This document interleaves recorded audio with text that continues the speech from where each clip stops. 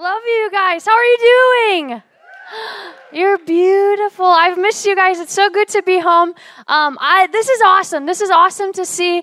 But I'm kind of a little bit just wondering, like, my Durant, like, you guys became so cool as soon as I left. Was it like, we got to get the uncool kids out of here because then we can be awesome? So I won't take any personal offense to that. But I'm excited. Man, God is good. Amen. He is alive and he is moving on the earth today. And I believe I have something that he wants to talk to you guys about tonight. He wants to talk to me. He's been talking to me about this over the last few months, and I'm just honored to share. So I want to pray for us tonight.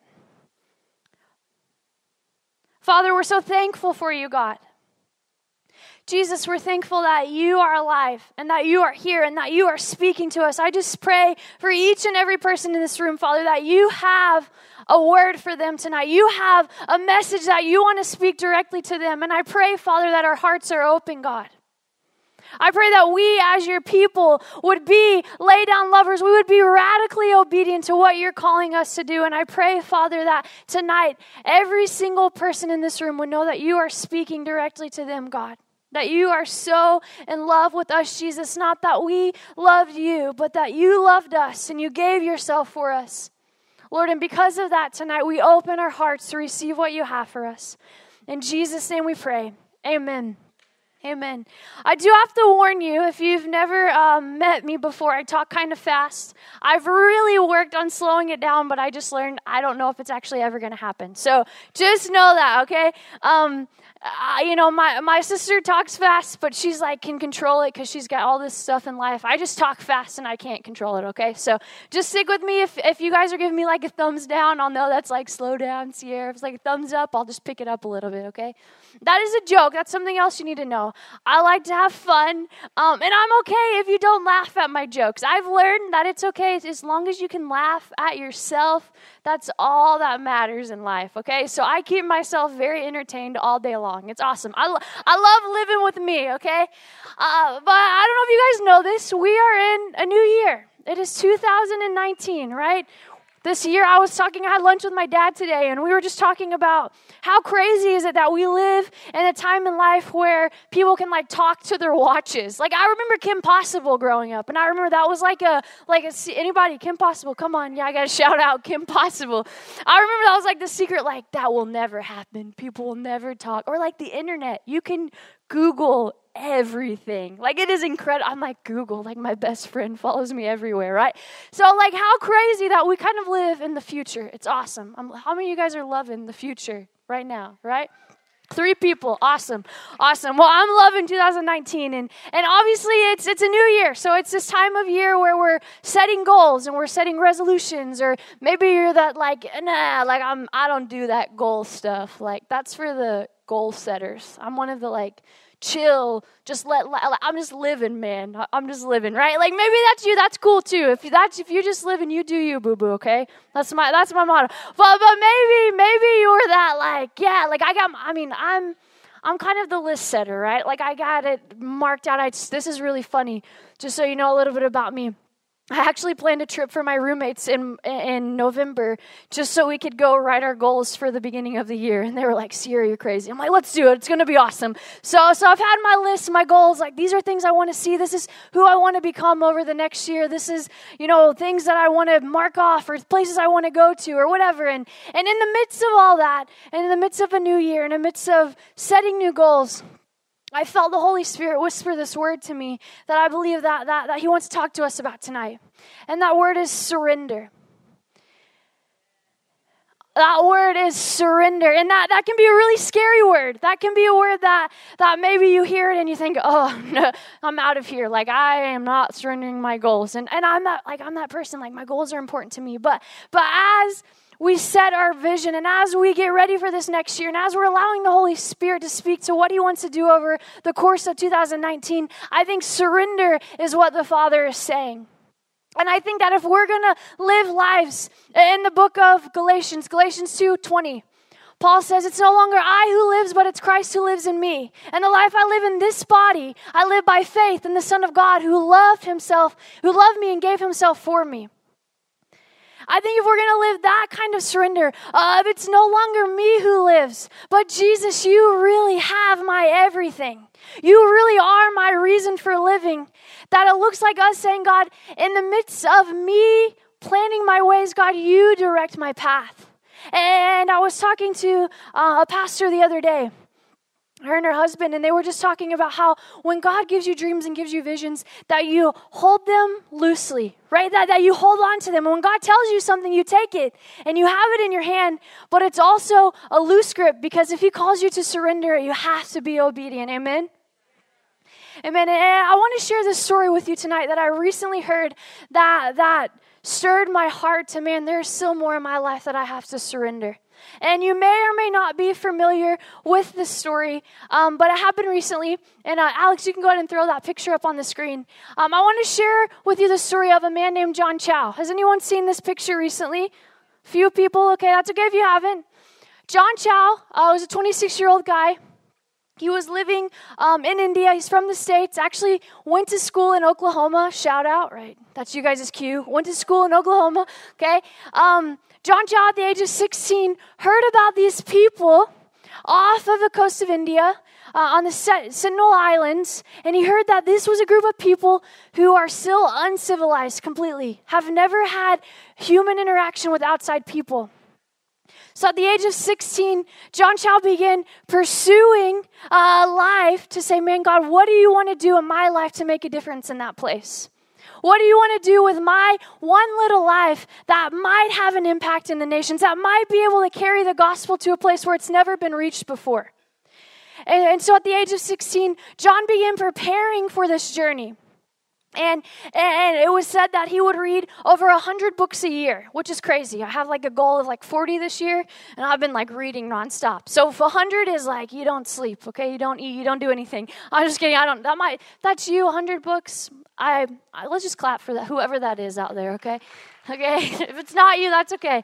We'll take back the clap. I'm just kidding. So John Chow, right? He 100 books a year. He would physically exercise. He was eating the right foods. He went to school. He studied linguistics so he could easily learn language. He studied as much as he can about these people groups.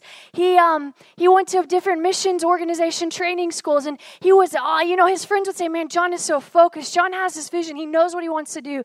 For 10 years of his life, John was dedicated to seeing these people know the gospel. In November of this past year, John went to India.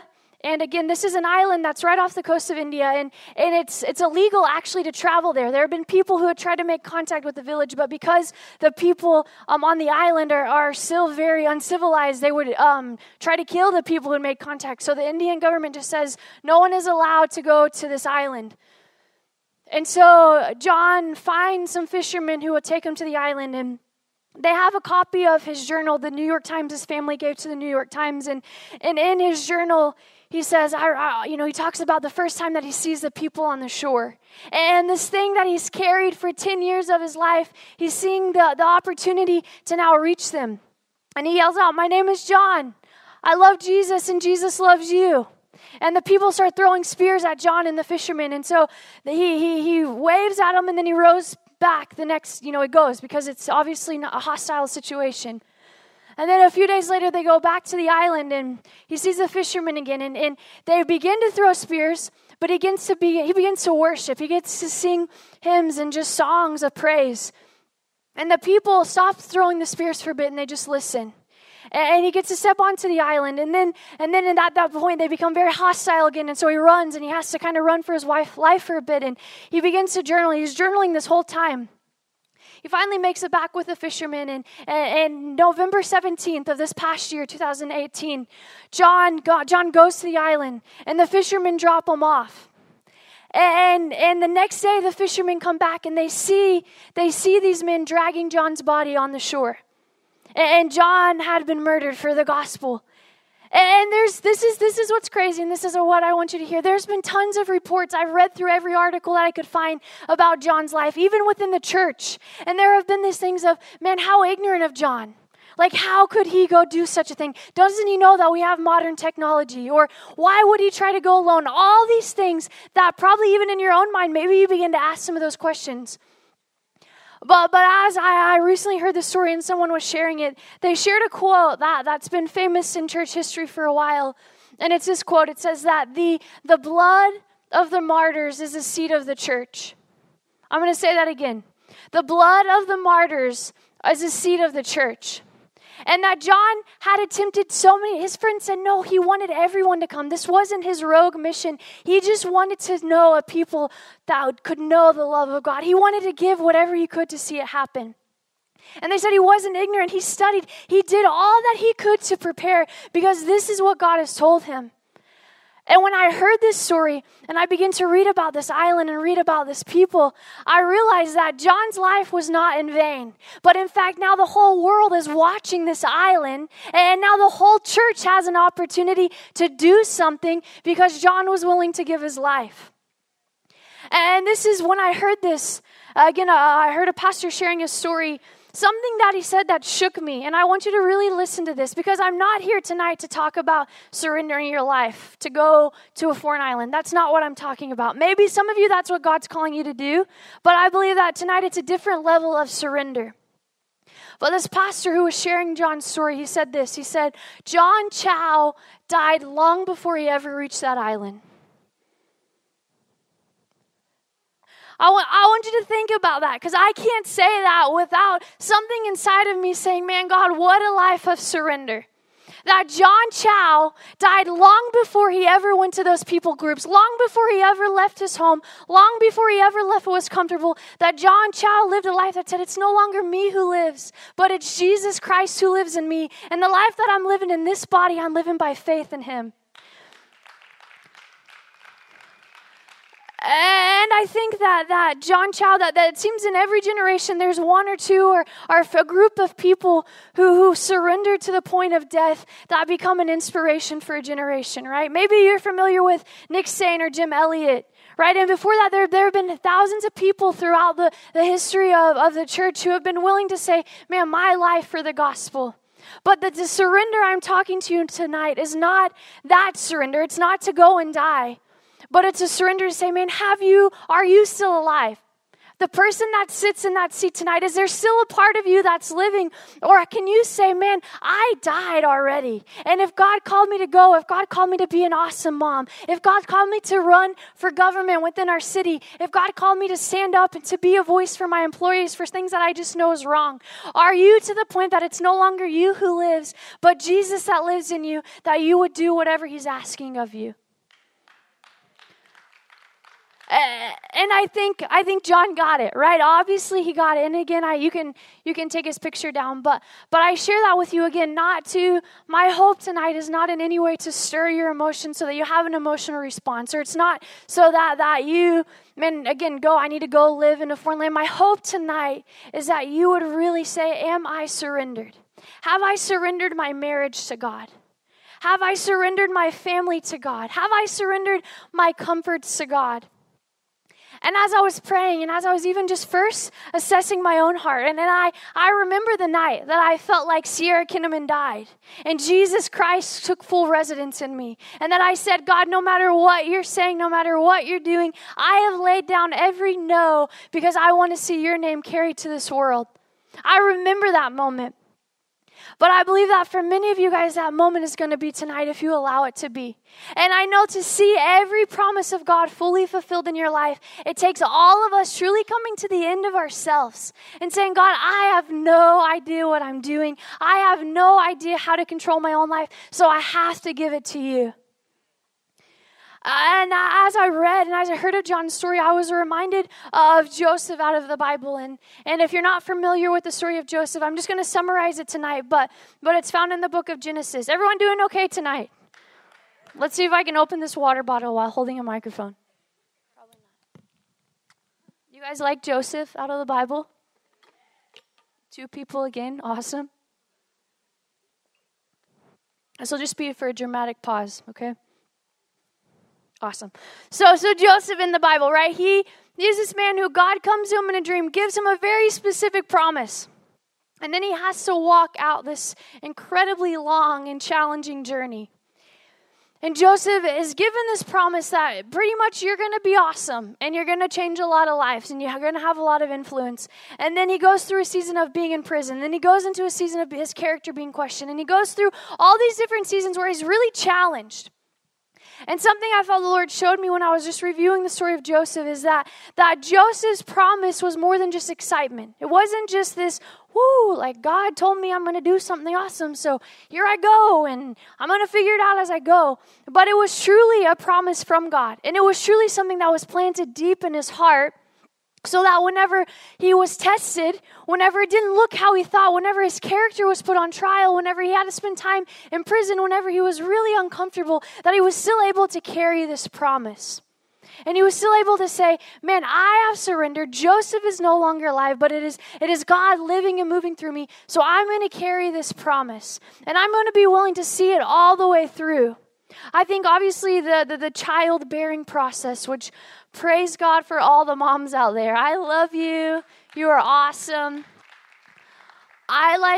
I would say, God, send me to any village, any jungle, but like having a baby, I need like extra grace for, because I'm like, that looks really painful, okay? But praise God for all the moms. So don't picture it, don't imagine it, just stay focused on Joseph, okay? So our baby, the baby process, this period of 9 months, right? That you have a small child, human, growing in your womb. Anybody pregnant in the house? Yeah, Gabe's pregnant. We got some pregnant people. We love babies, okay? Build the church, have babies. That's what God said. That's what he said, right? Like, go out, have babies if you're married, okay? I'm also preaching some purity tonight.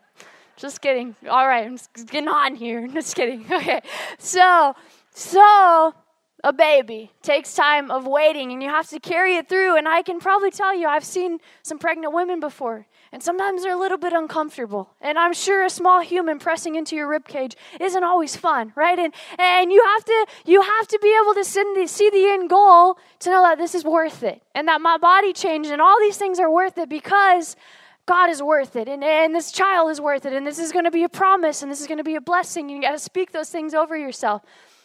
And I think that's what Joseph got, is that he was able to carry it through his dream, his promise, through surrender, even through the trials, even through the pains, because he knew it was worth it. I think John Chow got it because he was able to say, God, even when it's hard, even when my college friends are out doing other things, even whenever I would rather be a normal teenager, even whenever I would rather maybe go study something that could make me a lot of money, that it's worth it because you have a goal for my life. And I'm not saying that it was God's goal for John to die, but I am saying that God is going to use his death to build a church. Amen.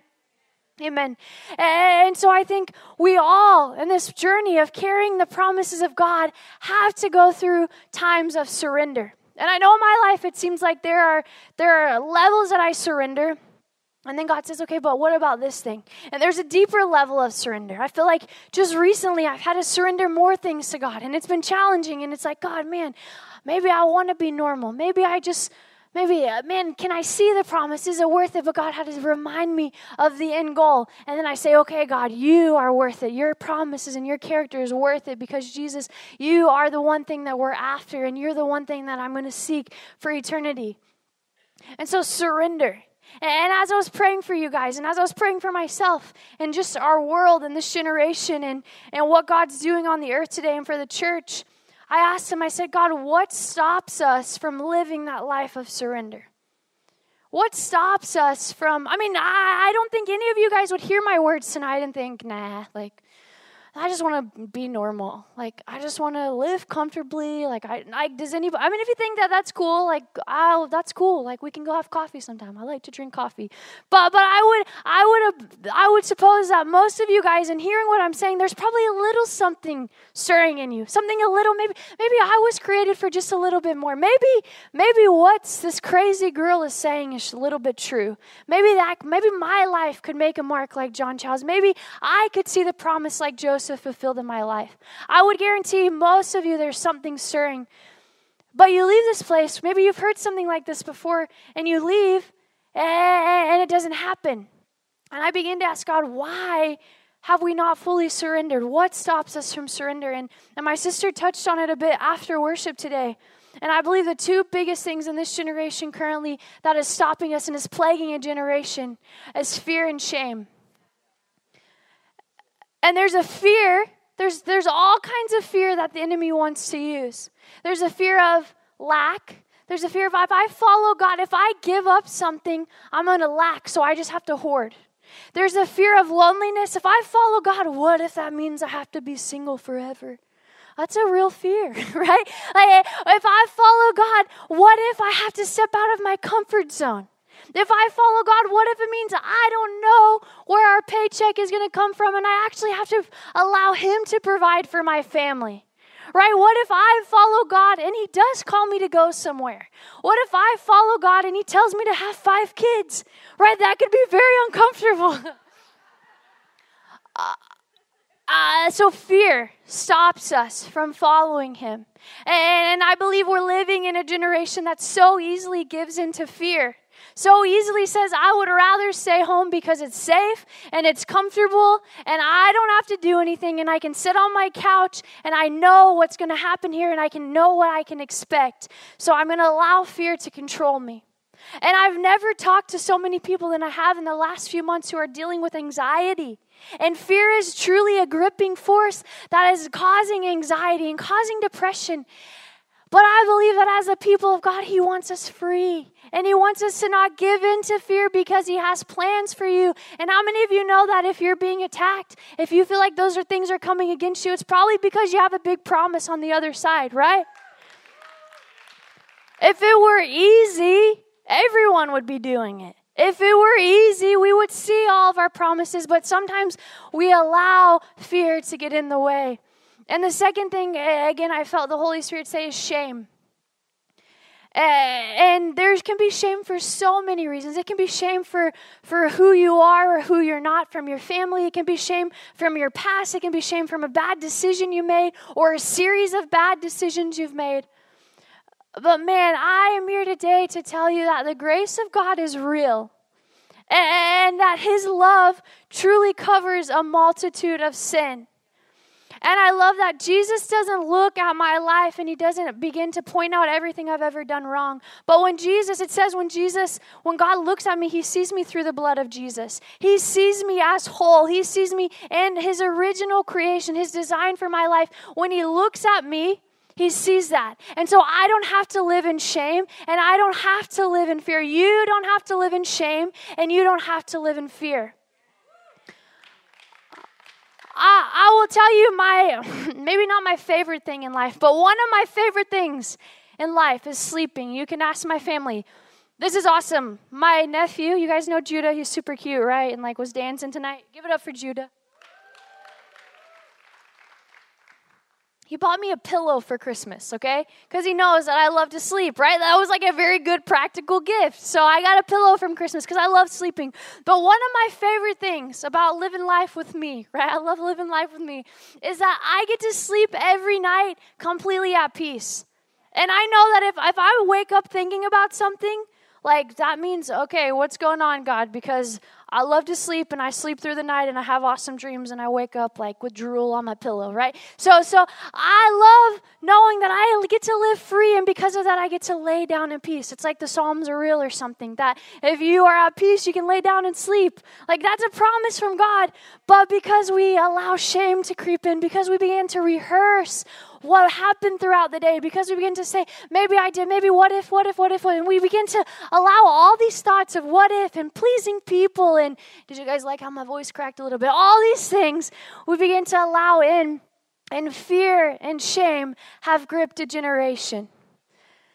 But I look at the life of John Chow. I look at the life of men and women who are living for God, who are on fire. I look at the life of your pastors, right? I get to see their personal life, and it's the real deal. They really do love Jesus, and they really all are serving them. Can you give it up for your pastors in this place?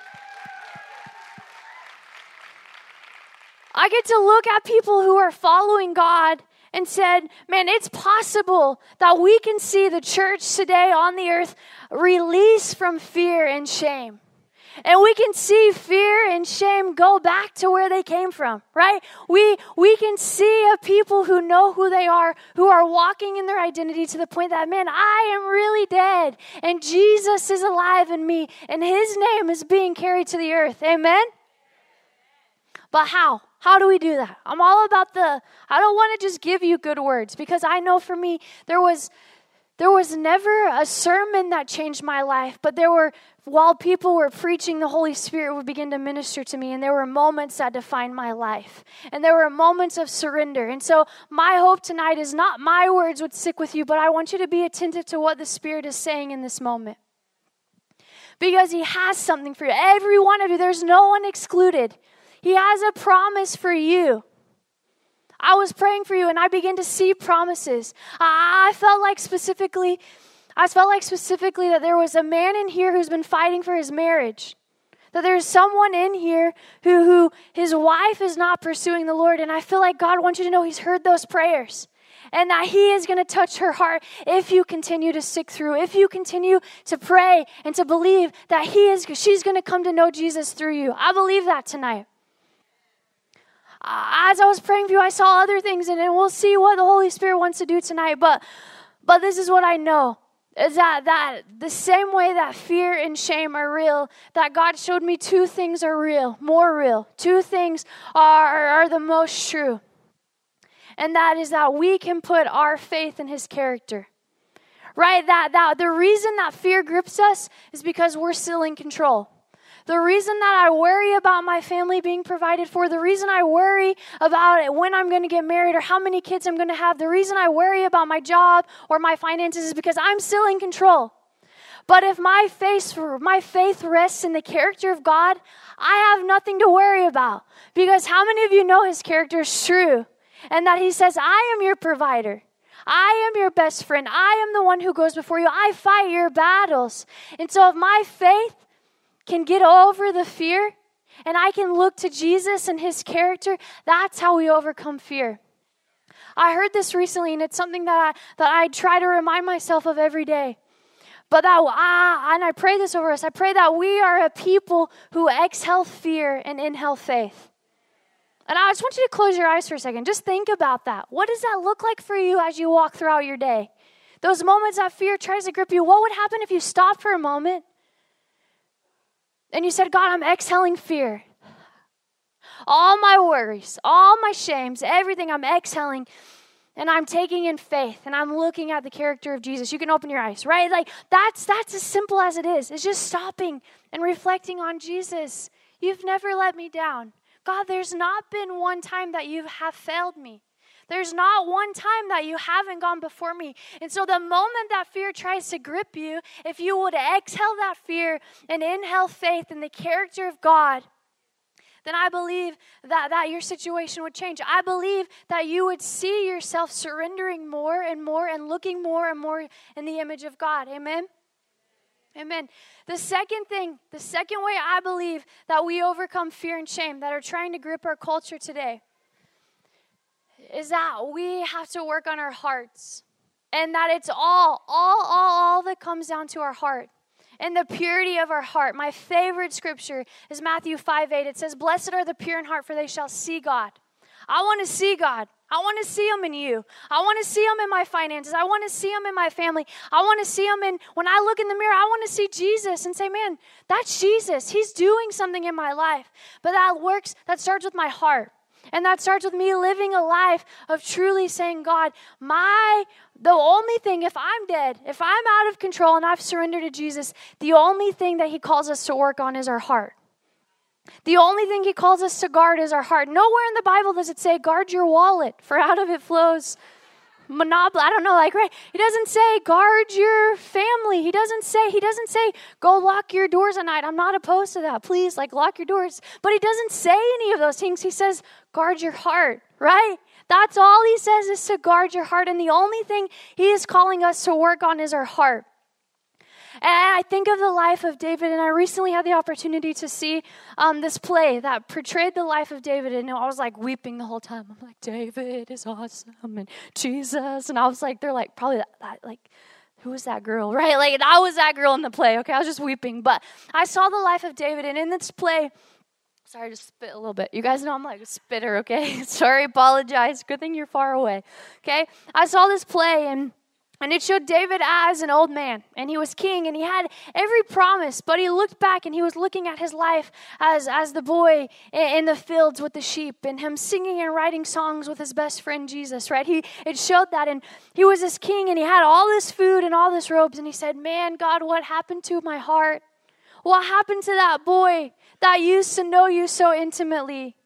What happened to that boy that you used to write songs with? What happened to that boy that wasn't worried about anything, who wasn't trying to control his life, but truly was after your heart? And it showed David's life, and it showed big moments where he was faced with a decision. And it came back to, but man, I know my best friend is with me. And in the play, there was this character that walked life from the time David was a young boy all the time when he was king. And any big decision he made, he would stop and he would just chat with his friend.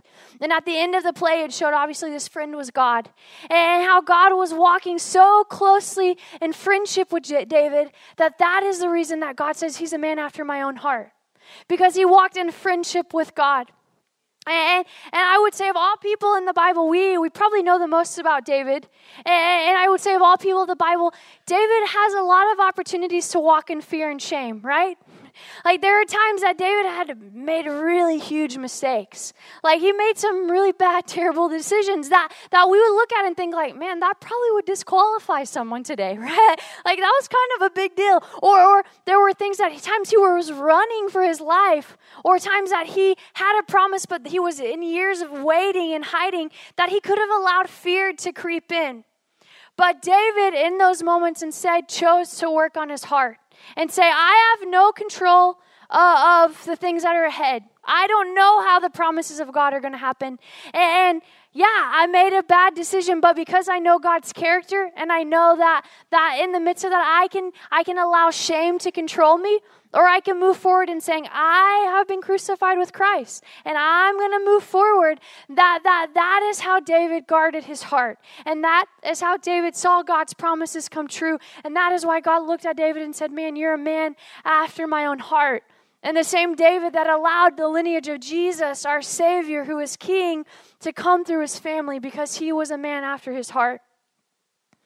And so again, as I was praying for you guys, those two things of how do we overcome, how do we see the promises of God fulfilled, how do we live lives of surrender whenever fear and shame are trying to grip us. And I believe if you reflect in your own life, there have been areas, probably even today, maybe even while you've been here, that fear and shame have tried to grip you. But if we would be a people that say, my faith rests in the character of God, and my job is to work on my heart, I believe we would see his promises true. I want to read something to you. I want to read a couple things. I haven't read anything yet, okay? So Philippians 3. I want you, if you have that, you can turn there. Philippians 3:9. This is Paul's prayer. Paul, the same Paul that says, it's no longer me who lives, but Jesus in me. He says this, my passion is to be consumed with him and not cling to my own righteousness based in keeping the written law. My righteousness will be his, based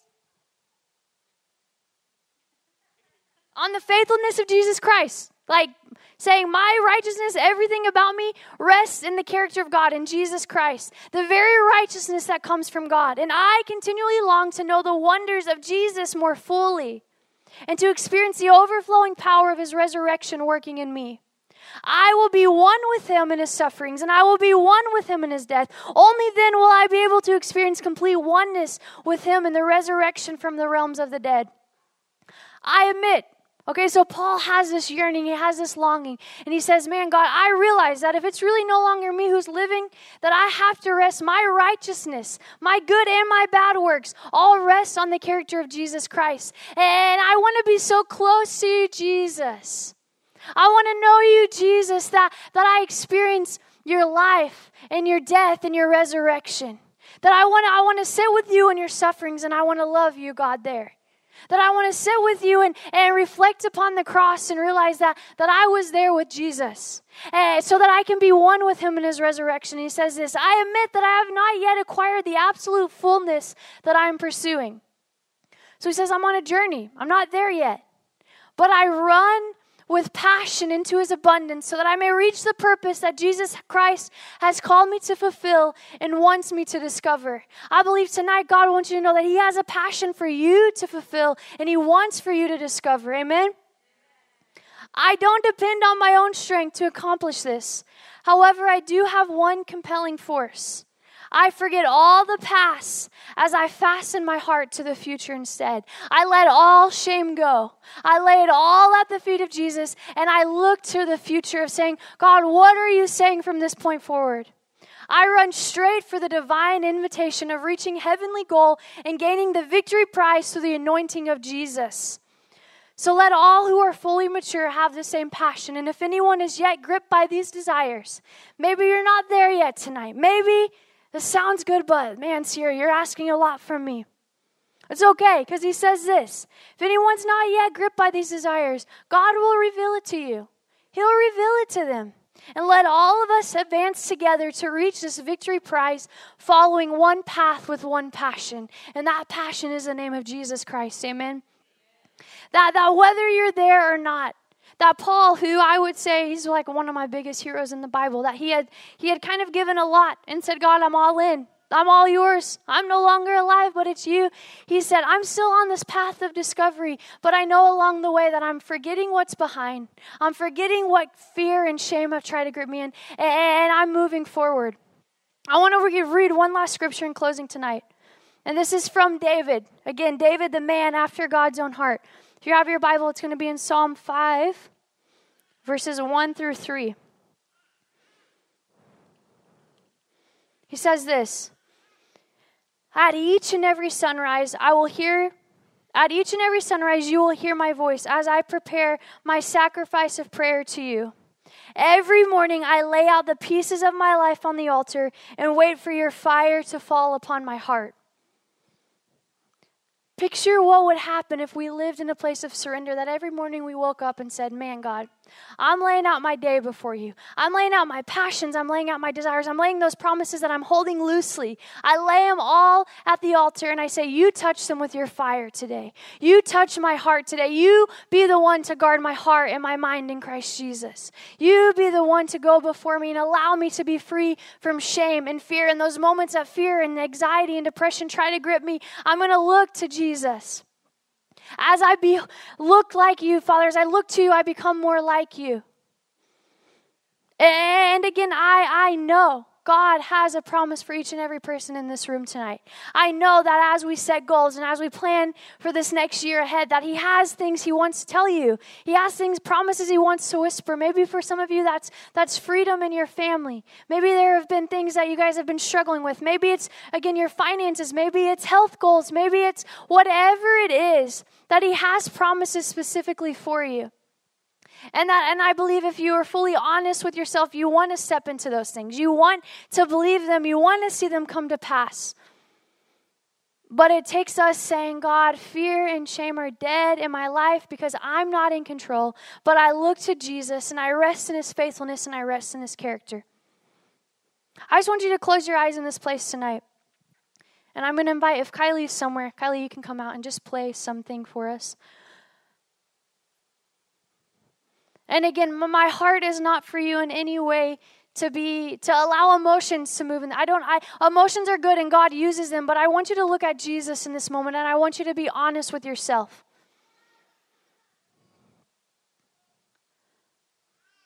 And I want you to ask him, Father, could I say Sierra Kinnaman died a long time ago? Could you say that about your life? You know, whoever you fill in the name, I died a long time ago. Could you live a life that you would say that's true? Or would you be honest with yourself tonight and say, there are still areas that I can think of where I'm allowing shame and I'm allowing fear to grip me?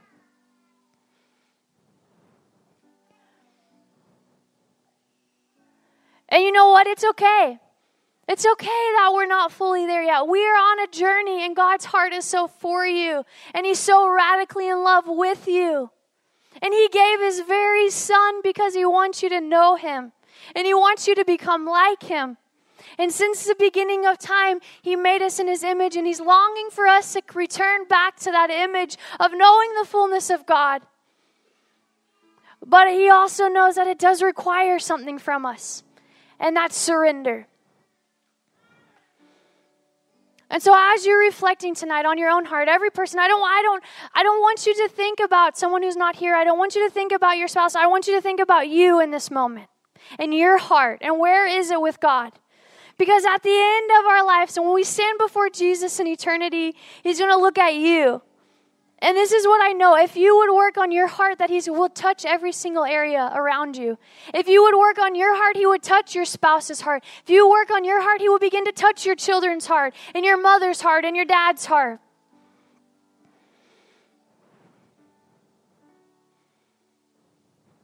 And this is what I want us to do. I just want us to just begin to just be honest with God. And if you need to talk out loud to him, if you need to talk within yourself, whatever that looks like. But I just want you to hold out your hands and say, God, search me and know me. Try me and see if there be any grievous things in me, Lord. Father, if there's areas where we have let shame and fear grip us, I thank you tonight there is freedom in this house, God. And now we would leave here, Father, willing to live a life to do whatever you have called us to do, Jesus, because you are our one thing, God. You are the thing that we would lay our lives down for, Father.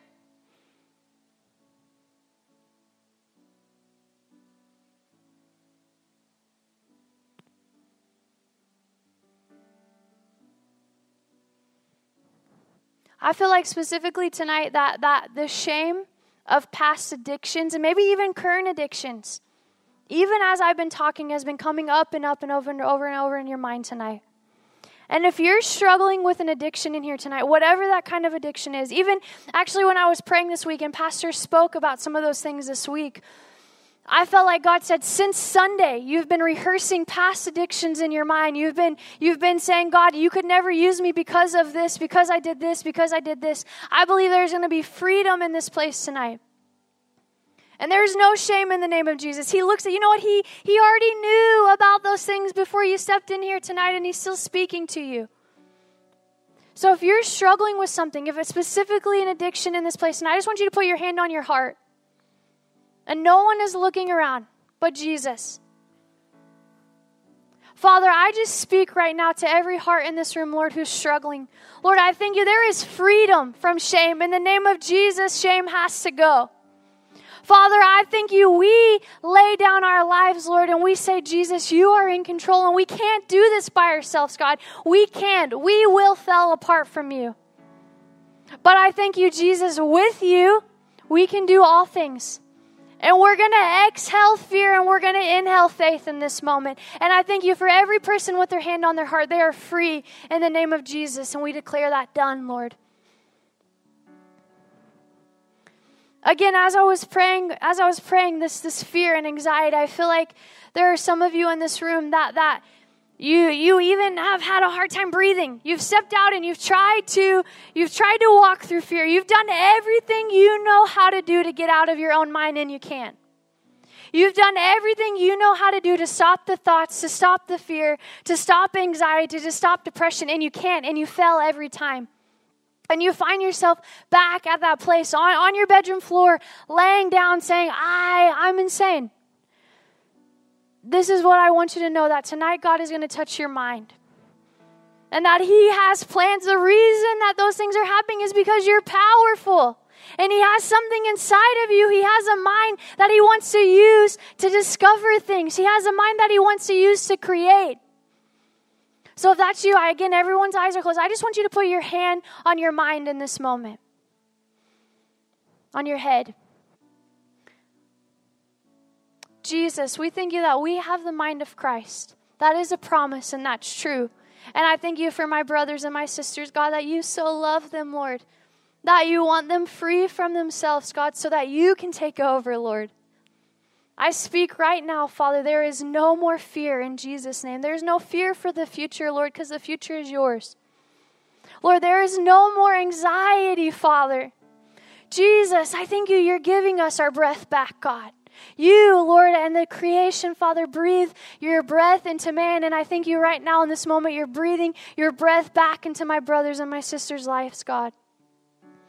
I thank you the moment that any kind of depression or fear tries to grip them, Lord, that they would begin to see themselves exhaling fear and inhaling faith, Father.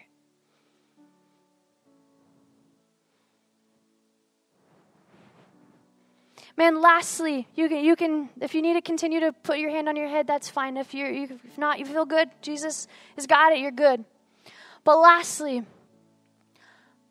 man, again, I just want to say this again, but John Chau died long before he ever got to that island. And that God is calling you to big things. He has big plans for his church. He has big things for this city. He has big things for your kids. He has big things for his church. But it takes us getting over ourselves. And it takes us saying, man, I'm dead to me. I'm dead to control. And I am surrendering. And if that's you in this moment, I just want you to stand to your feet. Father, would you take us to deeper levels of surrender, God, where we say, you can have it all, Jesus. Just begin to declare to God, you can have my all. God, I'm giving it to you, Father. I am no longer in control. Man, if you pray in the Spirit, just begin to pray in the Spirit in this moment. Father, you are in control, God. Jesus, you can have it all. I thank you that in this room there are people that you are raising out, Father, to go into the medical field, God, who are going to make discoveries, Father, who are going to have impact in people's lives more than they know, Jesus. I thank you, Father, that there are men in this room, God, who are called to fight for purity, God, who are called to fight for the hearts of this generation, God. And I thank you that in them surrendering, Father, they're giving you control. I thank you, Father, for those in this room who feel like they're called to go, Lord. Those who feel like you've called them out to leave what's comfortable, God, and to go see your gospel advance in every nation, Lord. I thank you, Jesus, there's a grace on their life. And I thank you those promises are not forgotten. Those promises are not dead, God. I thank you for the businessmen and women in this place, Lord, that you would begin to create new ideas in them, Father. And as we surrender, we see Jesus all over this city. We see Jesus when we walk in the store. We see Jesus when we look at each other, Father, because our hearts are pure, God, and we want to see you. We love you, Father. We love you, Jesus.